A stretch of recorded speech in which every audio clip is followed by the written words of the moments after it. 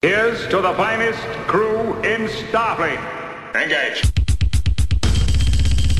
Captain Jean-Luc Picard of the USS Enterprise. Commander Benjamin Sisko, the Federation Starbase, Deep Space Nine. Welcome to The Greatest Generation, a Star Trek podcast by two guys who are a little bit embarrassed to have a Star Trek podcast. I'm Ben Harrison. I'm Adam Pranica.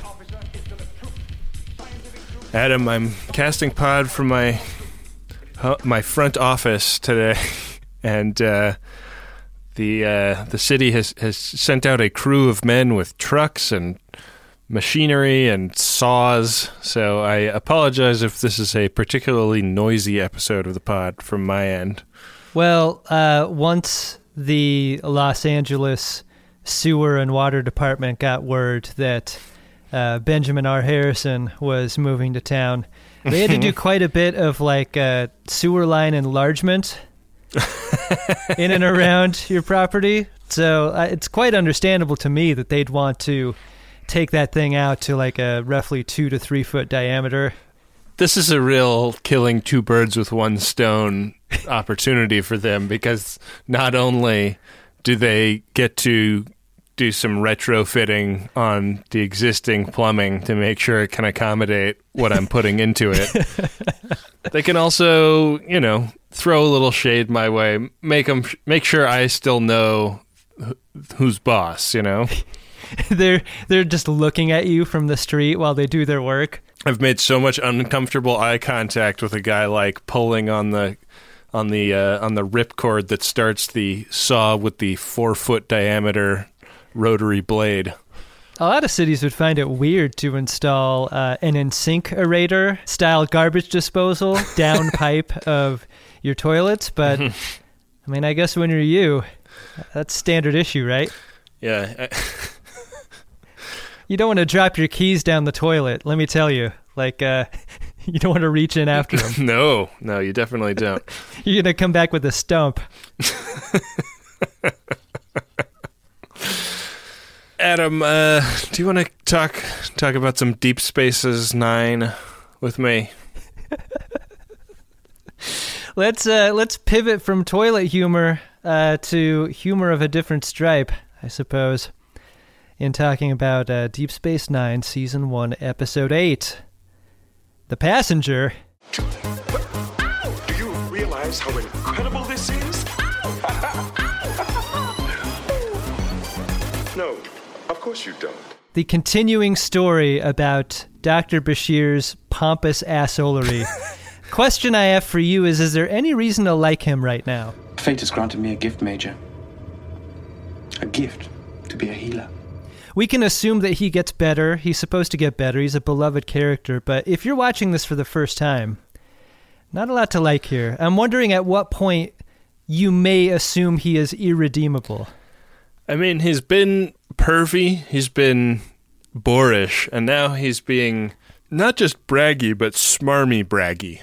You know what? I recently had to look for a new doctor, and if while I was auditioning them, my doctor at any point just told me a doctor story about how great his research practices were, I would totally tell him to get lost. I want a doctor who doesn't brag. If I read a Yelp review of a doctor talking about that kind of situation, I wouldn't even try the place out. I don't want Bashir's finger anywhere near my asshole. If he's just going to brag about it later. Wait a second. How old are you? I don't think they need to do that yet, Adam. I think you may have picked wrong. When you have the problems that I have been, that timeline is moved quite a bit up. Well, they are in a runabout coming back from a thing, and they receive a distress call. And by they, I mean Dr. Bashir and Major Kira. This is the Federation ship Rio Grande. We're on our way. I love that there's such a thing as a priority 1 distress signal. Yeah. As if, if you're in trouble, you could send a distress signal, or you could elevate that somehow. Yeah. It's that little, double exclamation point option that, only assholes sending business emails use. It's like sending a page with 911 at the end of the phone number. They find a freighter, and it's from an alien species called the Calibat, and there's a unconscious woman aboard. There's like fires burning all the air on the ship up. Major Curie goes off to see if she can't get life support back online, while also getting a canister vacuum cleaner style fire extinguisher. Yeah, I love this. Yeah, it's like a fire extinguisher, but it still shoots a ray because this is the future. The doctor focuses on Ty Kajada, who is a security police officer kind of person, and he's like, "Is there anybody else aboard?" And she's like, "No, everybody else is dead. Just get me out of here." And he's like, "Well, I'm picking up somebody else on my tricorder, so I'm going to try and save him." And she's like, "Seriously, dude, like, don't even bother. like this, I'm the priority one distress. That is like a priority nothing distress. Don't let it move the needle." And he's like, "Hey, listen, I'm a doctor, and I like to think of myself as being a pretty good doctor, so I'm going to go save a life right now." The Hippocratic Oath doesn't contain an asterisk about, like, leaving a guy behind a bulkhead on an about to explode spaceship. Yeah. That would be doing harm. It's an interesting scenario to throw a Starfleet into, is like the ship is going to explode. There are potentially prisoners that can't be saved and security guards that can, like Starfleets are so squeaky clean morally that is like an almost impossible decision. It's the Pee-wee in the pet shop decision. Sure. He's got to save the snakes. Exactly. And there's like one ferry that's full of snakes, and then the other ferry that's full of other animals, but they can both blow each other up. I'm getting my movies confused. Is that Pee-wee in the Pet Shop? Pee-wee's Big Adventure is the movie I was referring to. Oh, no, I was thinking of Pee-wee's Dark Knight. Oh, jeez.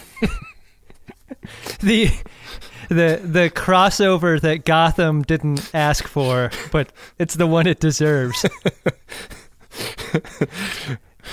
No one can take that kind of crossover, Ben. These people just showed you a city that can come together and save the snakes.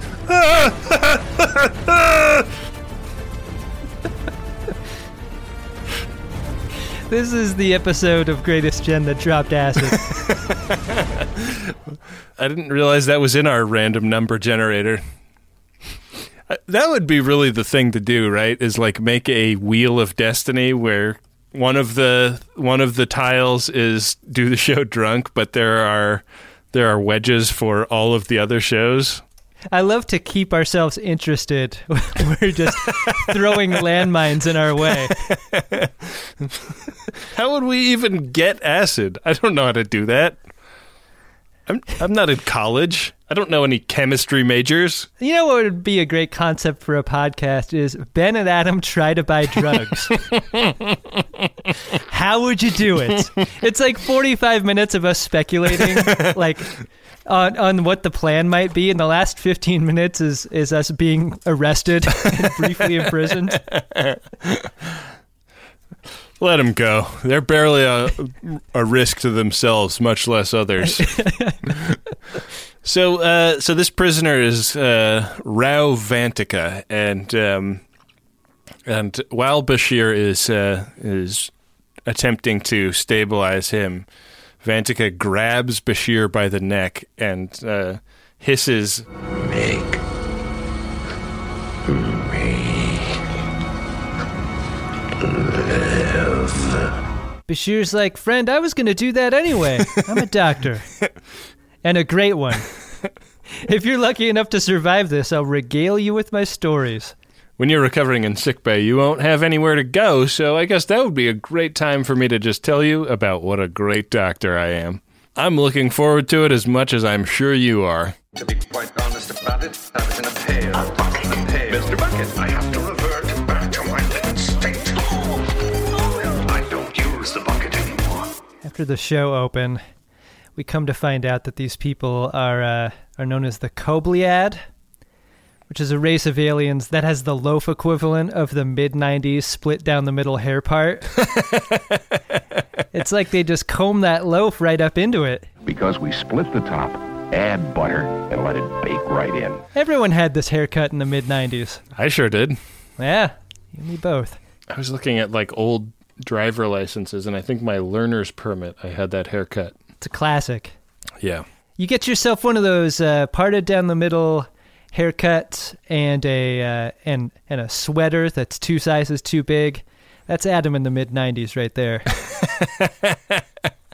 Oh, man, you really paint a picture. I probably had some simple skateboarding shoes and some flannel shirts, even though I didn't listen to grunge rock and didn't skateboard. I lived in Seattle in the 90s, and instead of adopting the plaid shirt tied around my waist and the Doc Martens, I embraced the Jerry Seinfeld from first run Seinfeld episodes way of dressing. Oh, sure.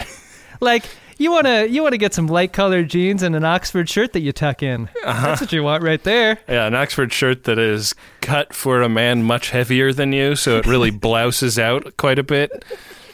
I have no idea why I wasn't popular, Ben. Did you go for a nice big white cross-training shoe? Oh, yeah, you got to get the cross-training shoe, and you also need the brown braided leather belt. Oh, man. What a time to be alive. The 90s. It wasn't my fault, was it? No, it was the 90s' fault. All right. The 90s ravaged us all in many ways. So yeah, I feel like Rayo Vantika and Ty Kajada had kind of a Hannibal Lecter, Clarice Starling type relationship. Silence of the land. Yeah. Vantika is a monster, and she is very sanguine about like his value to society. She is much more interested in nipping the Vantika problem in the bud than in proceeding with any kind of due process. But that's only because she has like stared into the abyss of what he is and what he represents. And I thought that this actress did a nice job of conveying that. Like, we don't really get any details about what Vantika does, you know. But well, that's why I would disagree with you. Like, Ty and the actress who plays her does a great job in acting out her fear of Rayo. But if we're supposed to believe that Rayo is the Hannibal Lecter figure that we're being told, we need an example to fear him. Like, it isn't enough to trust someone we don't know about his reputation. Like, that's the part that didn't work for me. And so we are taught to fear him for the next 40 minutes without any reason at all to do it, except going on the word of someone that we don't know to be credible. I guess I just thought the performance was good. I don't know. She mentions that it's her life's work, basically, to chase this guy down. She's like a marshal. I would say that they definitely made a, like, whether this was a proactive choice or a choice of incompetence, they made a choice that the only thing that we're going to let tell us how scared to be of Vantika is the way she performs her fear of him. Hey, Ty, you know what you could do with a prisoner who's as dangerous as Hannibal Lecter? Like, you could put him in shackles or something on your ship instead of, I guess, just giving him a room to play around in. You could put him on a furniture dolly in a right. in a straitjacket and a face mask. That's what I'm saying. If he's strapped to a dolly, then they don't even need dialogue to solve this problem. We could just see how dangerous he is. Yeah, I mean, they spent all that money on pyro. Yeah, Vantika and Lecter have their escape artistry in common. So even though they've got a cold body on a slab in the morgue, she's going around the station saying, like, keep your fucking heads on a swivel. This guy is here right now, and there have been much more daring escapes in this dude's past. So watch out, 2 security people on this giant station. She's got to be so disappointed in the staffing of this place. Yeah, she wakes up on Deep Space Nine and she's like, shit, this is exactly where he wanted to be. Right, and he wants to be there because there's this shipment coming in, we're told. The shipment of Duridium is the main pivot point of this episode. Everyone wants this stuff. It's super valuable, super dangerous. They should have called it MacGuffium. Right. Rayo needs this stuff to live. Like, that's his dependency on it is more than just, like, economical. Like, he and his people need it like a drug. Yeah, the Kobliat are a dying race, and this is the thing that stabilizes their molecules or whatever. So the Federation is trying to ship lots of it to them, and Vantika is a heist man, basically.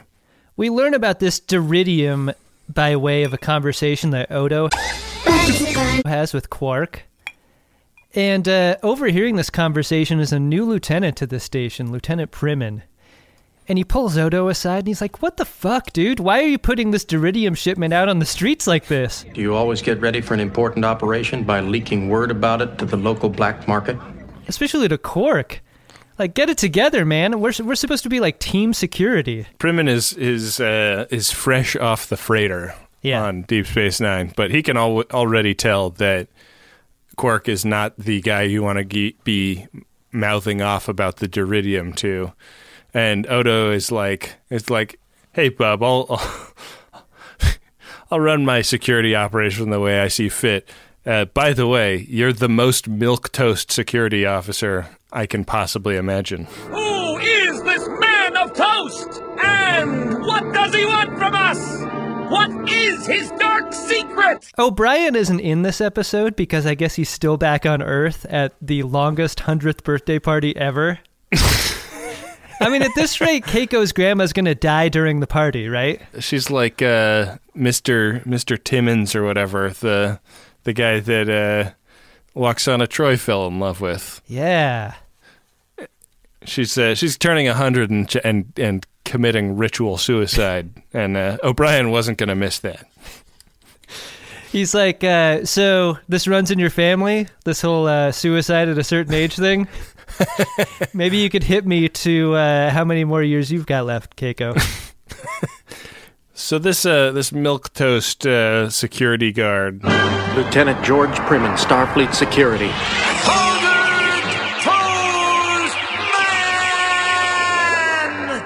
heads up to ops, and it's pretty clear when he gets up there that Sisko knows all about him, was expecting him. He's like, "Hey, man, like I want to kick it to you in my office." So they head in there, and Officer Securitost is like, "Hey, listen, I think that this constable guy you got down there is not really running a tight ship, W/R/T security, and that's kind of my specialty. I'm from Starfleet Security." He's like, "Give it up for Starfleet Security," and like holds out the rock to be pounded back. Yeah. He sort of assumes this Starfleet fraternity idea, which sort of makes sense to me. He's like, "Look, man, I'm Starfleet Security. You got this Odo guy talking to Ferengi out in public about Duridium. I think you and I both know who should be running the show here."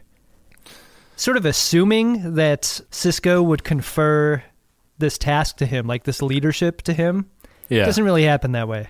I would say that rather than that, Sisko big dogs the shit out of him. If you want my opinion... Actually, I don't. And basically says, "Hey, man, like we're here. We're on borrowed time on this Bajoran space station. This is their turf. Maybe don't act like such a chauvinistic shithead, and maybe you'll learn something from these people. Maybe if you fall in step, Odo will teach you a thing or two." This scene occurs very close to a scene between Odo and Sisko, where Odo's like, "Fuck this, I'm out. I quit." And Sisko's like, "No, man, you got to stick around. You're the guy in charge. You need to hear me say it. You're in charge. You are the A to Lieutenant Toast's B." It's definitely a strange choice that they would be like, we're getting a lieutenant from Starfleet Security, somebody with a little status to throw around, coming out to the station.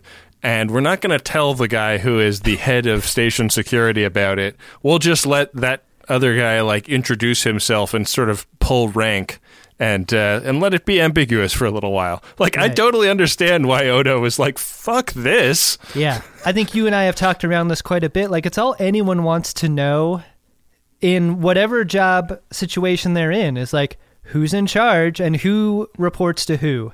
It removes so many conflicts when those relationships are made clear. And that's all Odo's asking for here. This is becoming a speech. You're the captain, sir. You're entitled. Not entitled to ramble on about something everyone knows. So they find one piece of evidence lending credence to Kajada's concern, which is that Vantika had an isolinear chip in his possession that was a map of the humanoid brain. An 8-bit map of the humanoid brain, by the way. Yeah.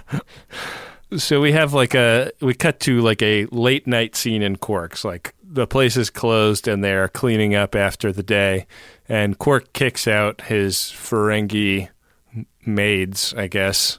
And he's like up on the second level and he gets grabbed from behind. And he's in like a headlock by a person claiming to be Vantika. I was told you were dead. Almost, but not quite. So Quark, who has arranged a business deal for Vantika, assumed that he wouldn't have to complete the deal. Ben, at this point, the mystery was over for me because this gloved figure who gets Quark in the headlock sounds like Alexander Siddig, like whisper yelling. Like they make no attempt to cover his voice up at all. Like you listen to our show for any length of time, I think you understand how easy it is to do impressions and voices, Ben, for two ding-dongs like you and me. I mean, I would say that that's the thing that people tune into is our excellent impressions and voices. Why didn't they get him to push the voice boundary a little bit so that it covered it up a little better? All right, Alexander, that was great.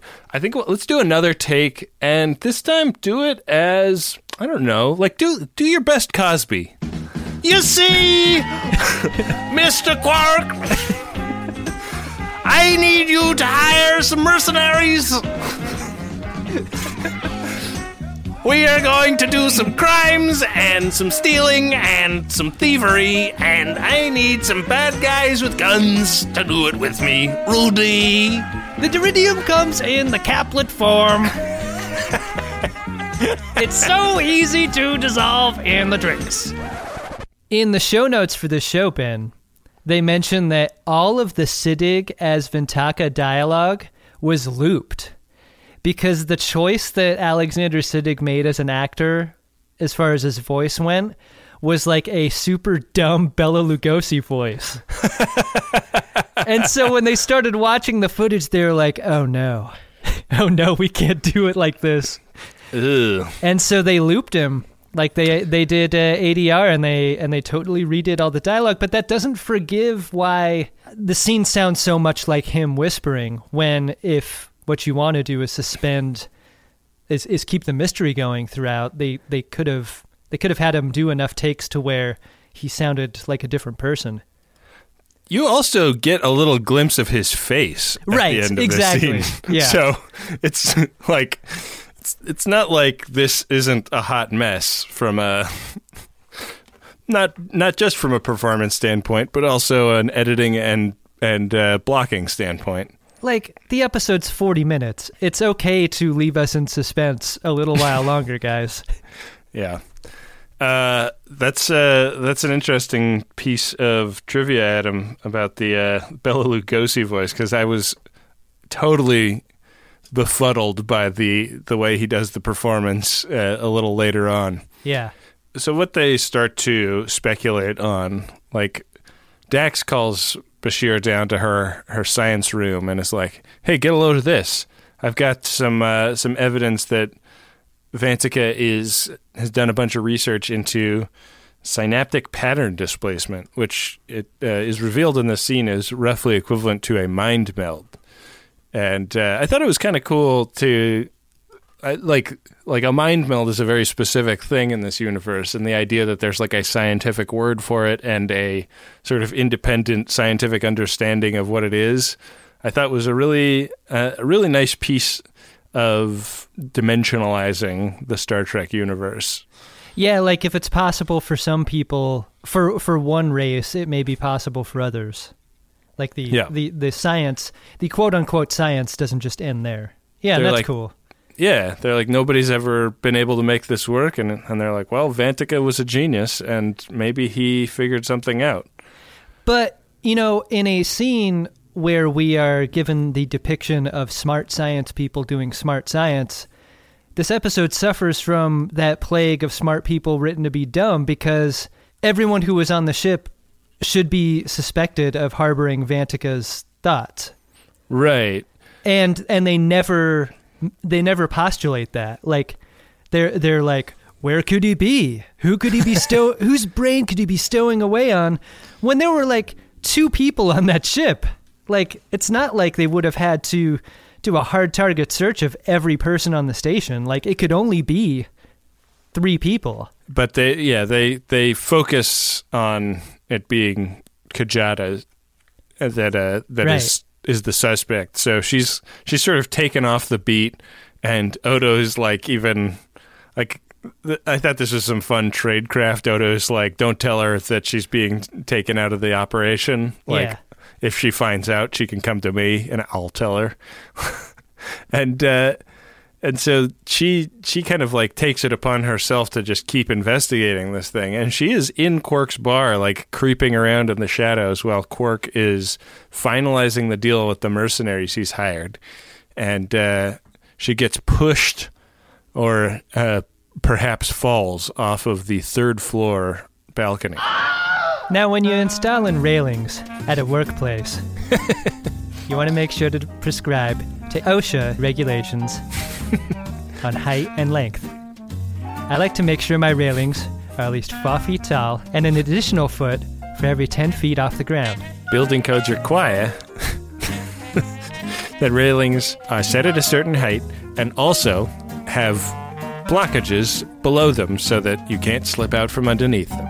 This is not a good look for Quark, Ben. Quark, up until now, has been depicted as sort of, better than your typical Ferengi in a number of ways, but also just as subject to like the greed element of Ferengi that we've come to know. Mm-hmm. But this is like some dark shit. Like this is like trafficking in nuclear material. This is something that I didn't think that he would be into, but I guess it just goes to show that he's as out for the buck as any other Ferengi. One of the interesting things about his character that they really, I will be interested to see if this ever gets dialed in as such, because like, on the one hand, he's kind of like a moral character that can be counted on to do the right thing when the chips are down in like episodes where he's on the same side as everybody. Right. But then he's like, oh yeah, like a guy wants me to hire some killers? Cool. Into it. Yeah, like, why isn't the Quark money? in jail at the end of this episode? Like, he should be in prison. There are rules against trafficking in hazardous material, right? Should be. Is this a post-hazardous material punishment environment here? Like the provisional government is passing a lot of laws, but they just haven't gotten to that part of the code section. Sure.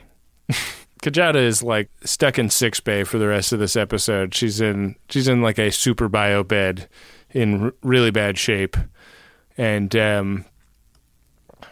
Quark and the mercenaries head down to steal a runabout, which they're expecting to meet Vantika at, and Quark gets the door open, and there is Bashir. Surprise, surprise, he's Vantika. I've been expecting you. We know he's Vantika because Bashir is lit from below. And you and I both know this, Ben, but like whenever you light an actor from below, you're implementing a technique for bad guys. Low light is especially unflattering. It also makes people look evil. Yep. It's the whole flashlight under to the chin telling a campfire story situation. And Siddig bounces from low light to low light throughout this ship. Like, he finds the light that illuminates him in this way. Yeah, it's really remarkable in a world where there are lots of lit up panels that people have to sit at that they don't get lit from below more often. Right. Yeah.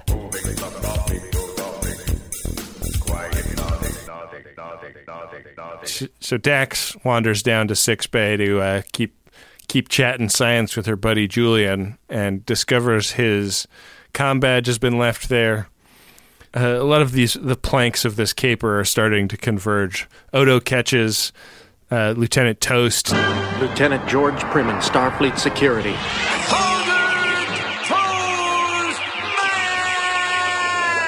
Down somewhere doing tricorder, and Lieutenant Toast is like, "Hey man, I actually did learn something from you. I've been going through like secondary non-secure systems, and I found this Giga like latched on to the something system."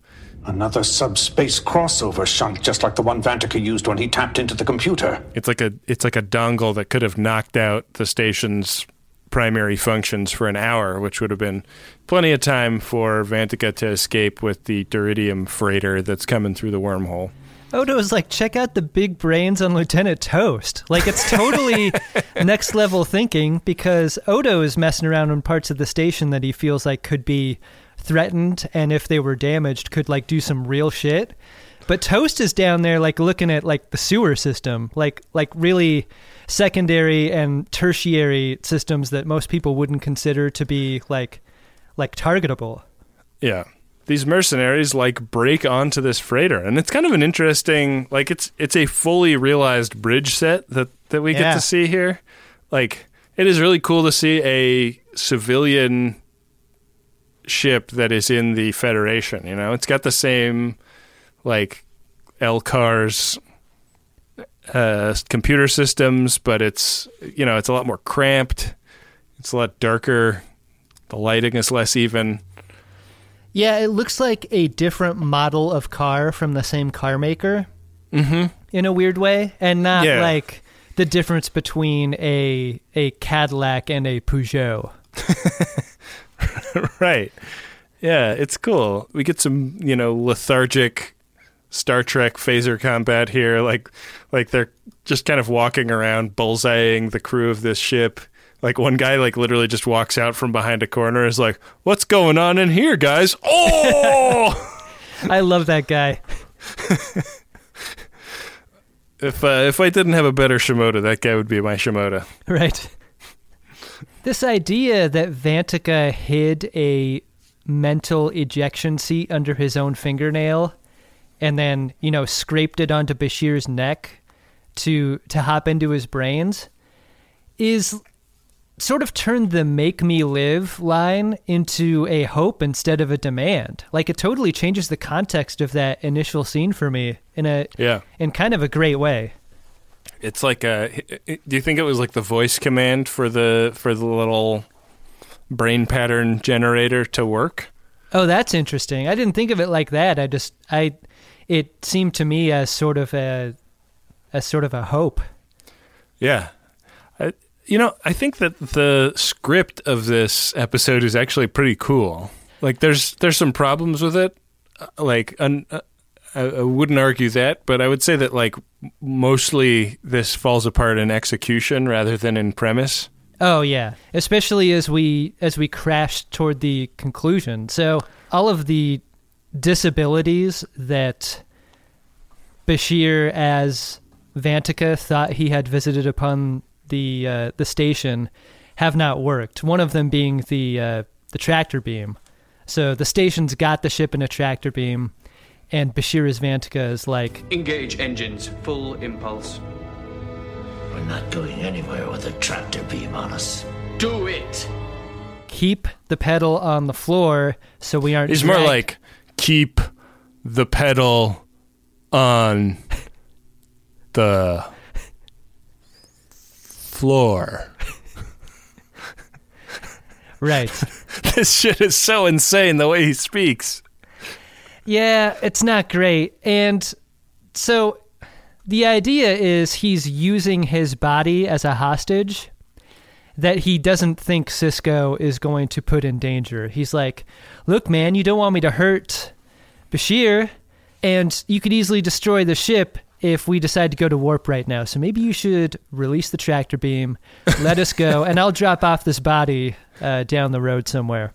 What I really wanted out of this scene, Ben, was one of the classic hold a phaser up to my own head scenes. Yeah. That to me would have been far crazier. Give me some of that. Yeah, I think that there's like a little bit of a mechanical problem, which is that, you know, they've got this ship and this valuable thing, and they also don't want to lose the valuable thing. And if the ship is exploded with the Diridium in it, it's really bad for the galaxy too. Like, that's a part of it too. I guess that's a bigger threat than Bashir blowing his brains out. It's a humanitarian crisis, I guess. Yeah. Yeah, but like it does sort of limp across the finish line. Yeah. As an episode, and it's like the tension could have been higher and more interesting if it had just, you know, been kind of restructured a bit. Yeah, the solution ends up being, like, in the minute that the station is given to release them from the tractor beam, Dax comes up with a way to shoot a beam through the tractor beam that can, like, sort of short circuit the spell that Bashir's under. So they shoot the beam, and the spell is lifted on Bashir long enough for them to beam Bashir back to the station. So Bashir's like, hey guys, it's me again. It's definitely not Vantica. Except it is Vantica. And so Cisco just fucking phasers him.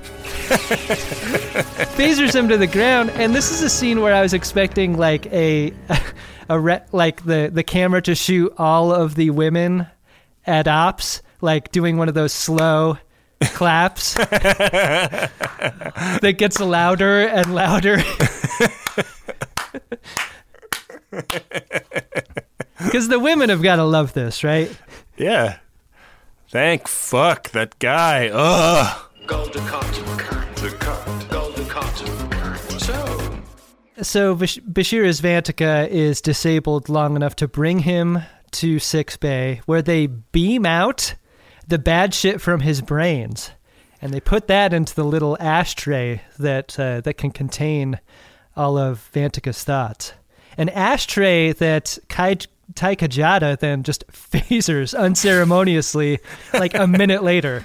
It's great.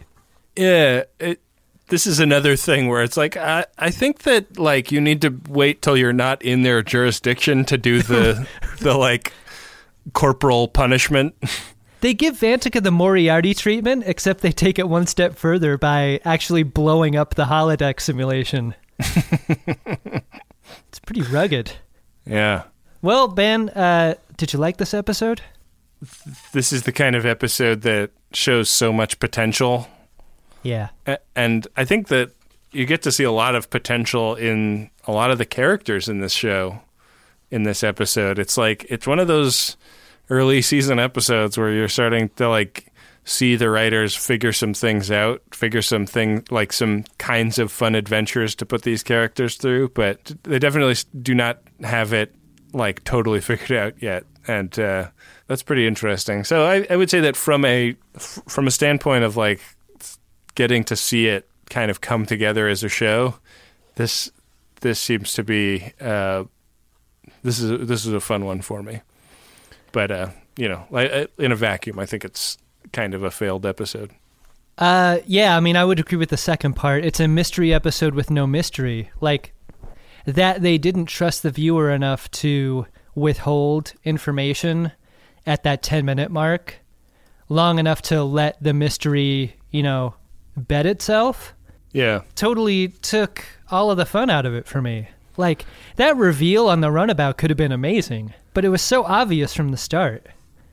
Like, trust me to be in suspense. And it also it felt very lowest common denominator to me as a mystery. I mean, the other way you could go with it is just make Bashir be playing both things, but like have that make us trust him less as a character. Like when we were talking earlier about what a smarmy asswipe he is at the beginning of the episode, like I think there could be something intentional about that. Like what if we dig one of our characters a deep hole to climb out of in this show? Like that would be kind of a fun like writing challenge, and like maybe that's what they're doing. I don't really know, but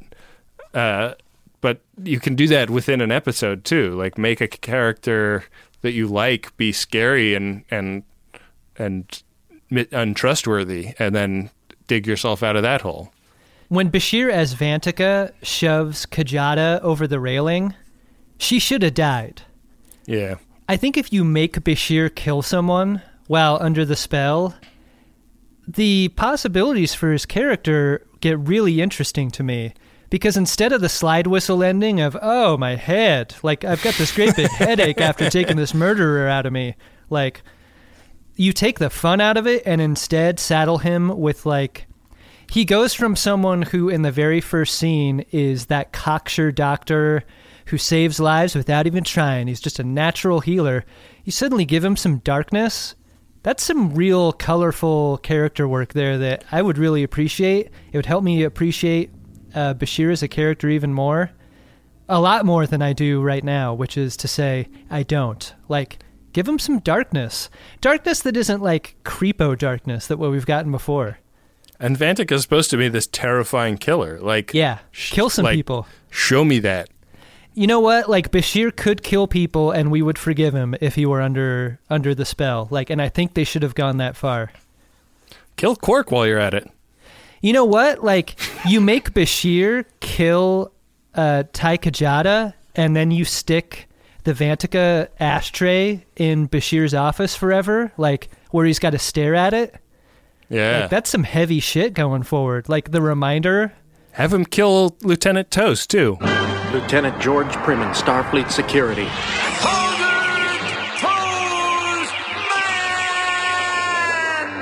Why not? Yeah. Yeah, we don't Let's need do some killing. It is time to do some killing on this show, Ben. You're exactly right. Well, the other thing it's time for, Adam, is our beloved Priority 1 segment. Shall we see what we've got in the queue? Show me what's in the box, Ben. Priority 1 message from Starfleet coming in on secured channel. Need a supplemental income. Supplemental income? Supplemental. Supplemental. Yeah, it's extra. The interest alone could be enough to buy this ship. Adam, our first Priority 1 message is of a commercial nature. It goes like this. Ever wondered how the Garakian midwife toad got its name? How a 3,000-ton screech rhino moves? How the eel bird of Regulus 5 courts its mates? In the webcomic Space Otters, naturalist Octavio Griswold and Leonard Fitzmyrtle travel through the pre-Federation galaxy discovering strange new animals and occasionally eating them. With beautiful Autobahn-style illustrations and rakish prose, Space Otters brings the animals of Star Trek to life. Visit spaceotters.com to join the adventure. You know, rakish prose is my favorite kind, Ben. I'm excited to check this out. Do like a nice rakish prose. Are the Space Otters making space dams? Tell me more about that. I'm looking at this website. It's really cool. It's like field notes with paintings of the creatures. I like that. In style, it's a very like original and cool idea. Very cool. Really beautiful paintings too. Yeah, go to spaceotters.com to join the adventure. Gotta scroll through this and figure out if that weird creature that Alexander saved from the biolab is in here. I wonder if the Lulu alien's in it. Ben, our second Priority 1 message is from Melissa. It is for Dennis. Goes like this. Happy birthday! Can you believe only 10 years ago we were just two drunk Shimodas who met at Oktoberfest? Everyone knows that busting out your TNG episode guide isn't a great way to win over a girl. But what my theory presupposes is Maybe it was. Thank you for being a great dad to baby Jay. The girl? I love you as much as Riker loves consent. Hey, that's great. Happy birthday, Dennis. Oh, man. Melissa loves you so much. Seriously. Well, if you would love to send a Priority One message, couldn't be easier. You can just go over to MaximumFun.org/Jumbotron. If the window is open for those purchases, they can't make it any easier than that. Fill out a quick form, slap down a $100 bill for a personal message and a $200 bill for a commercial message, and we'll read either of those live on tape on one of our greatest Gen shows. And they really help us keep the production going on our podcasts. They sure do. Hey, Adam. What's that, Ben?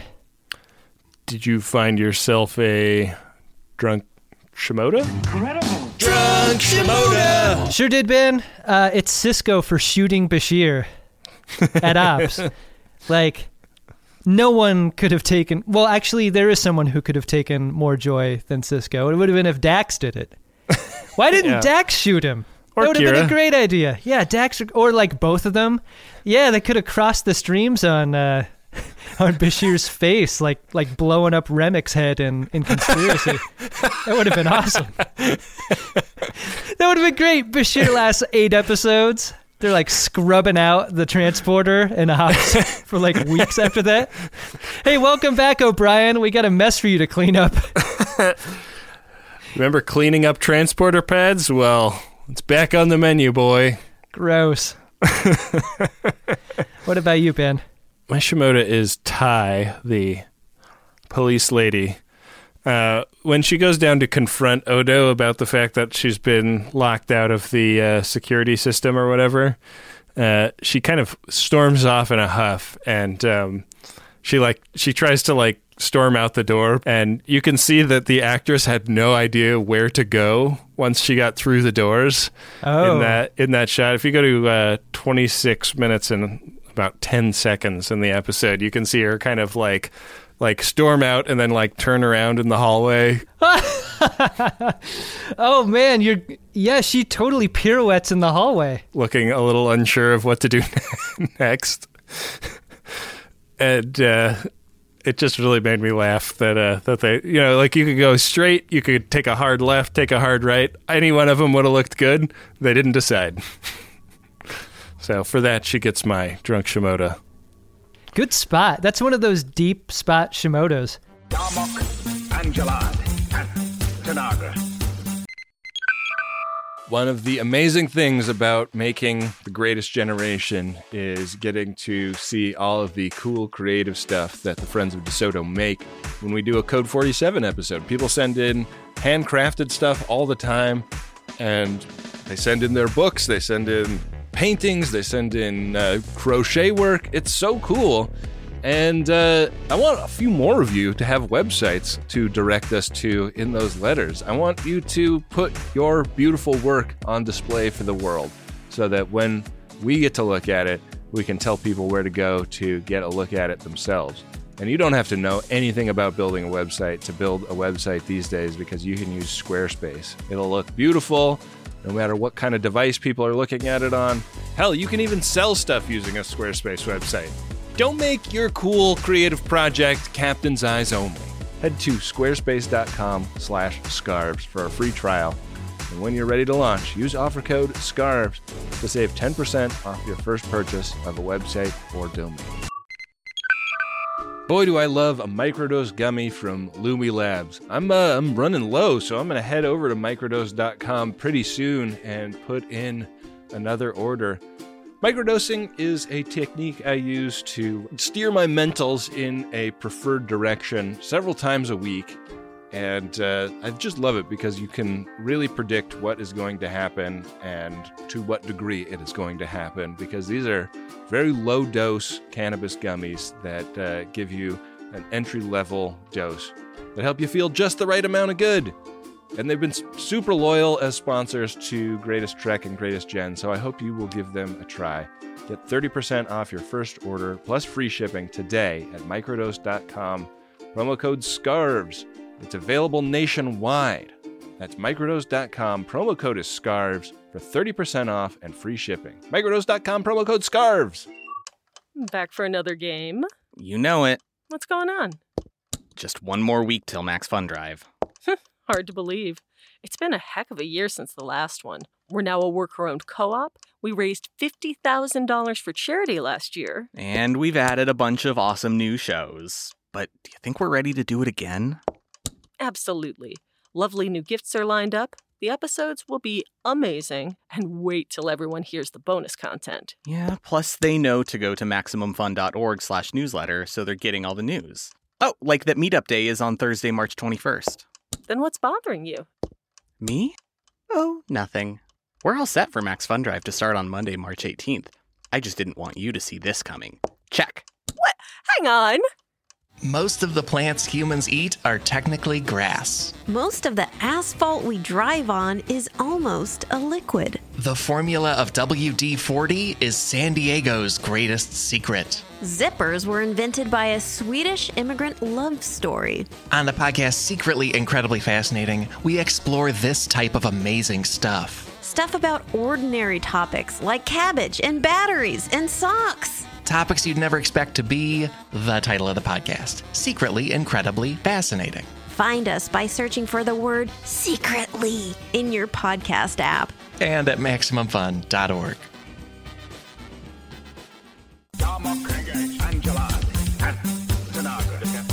The Netflix capsule for the next episode, Ben, is Commander Sisko in dress uniform prepares to receive the first formal alien delegation from the Gamma Quadrant.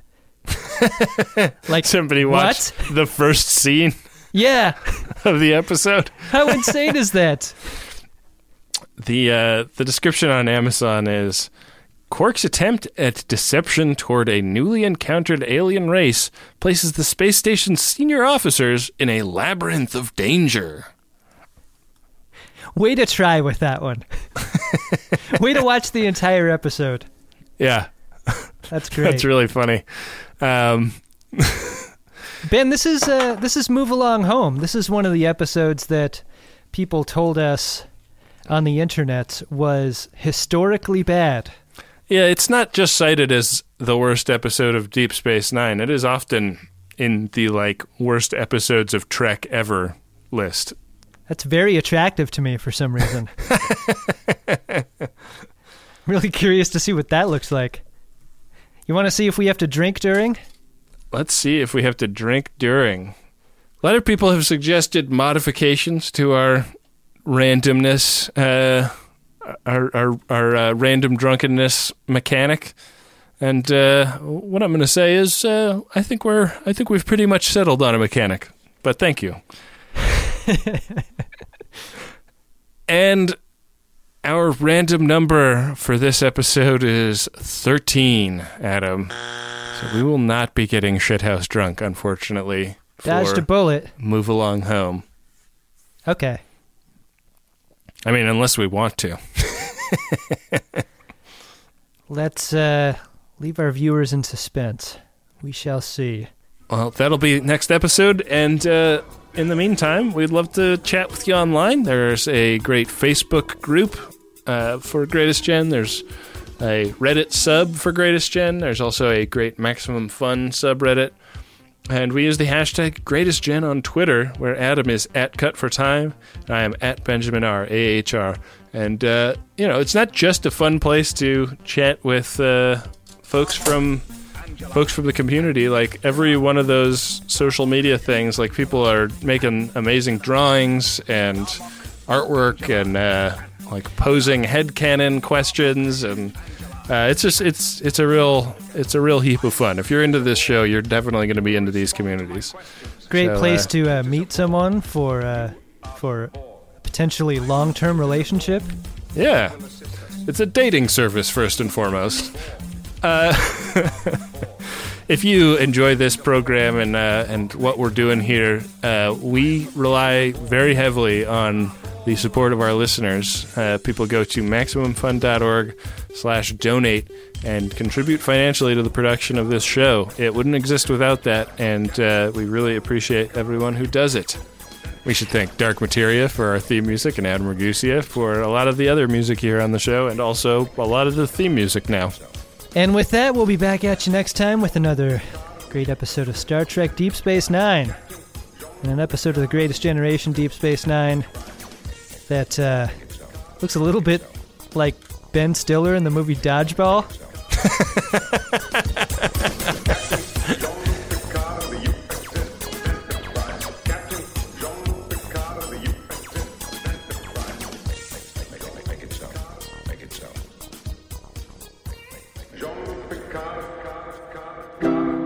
MaximumFun.org. Comedy and culture. Artist owned. Listener supported.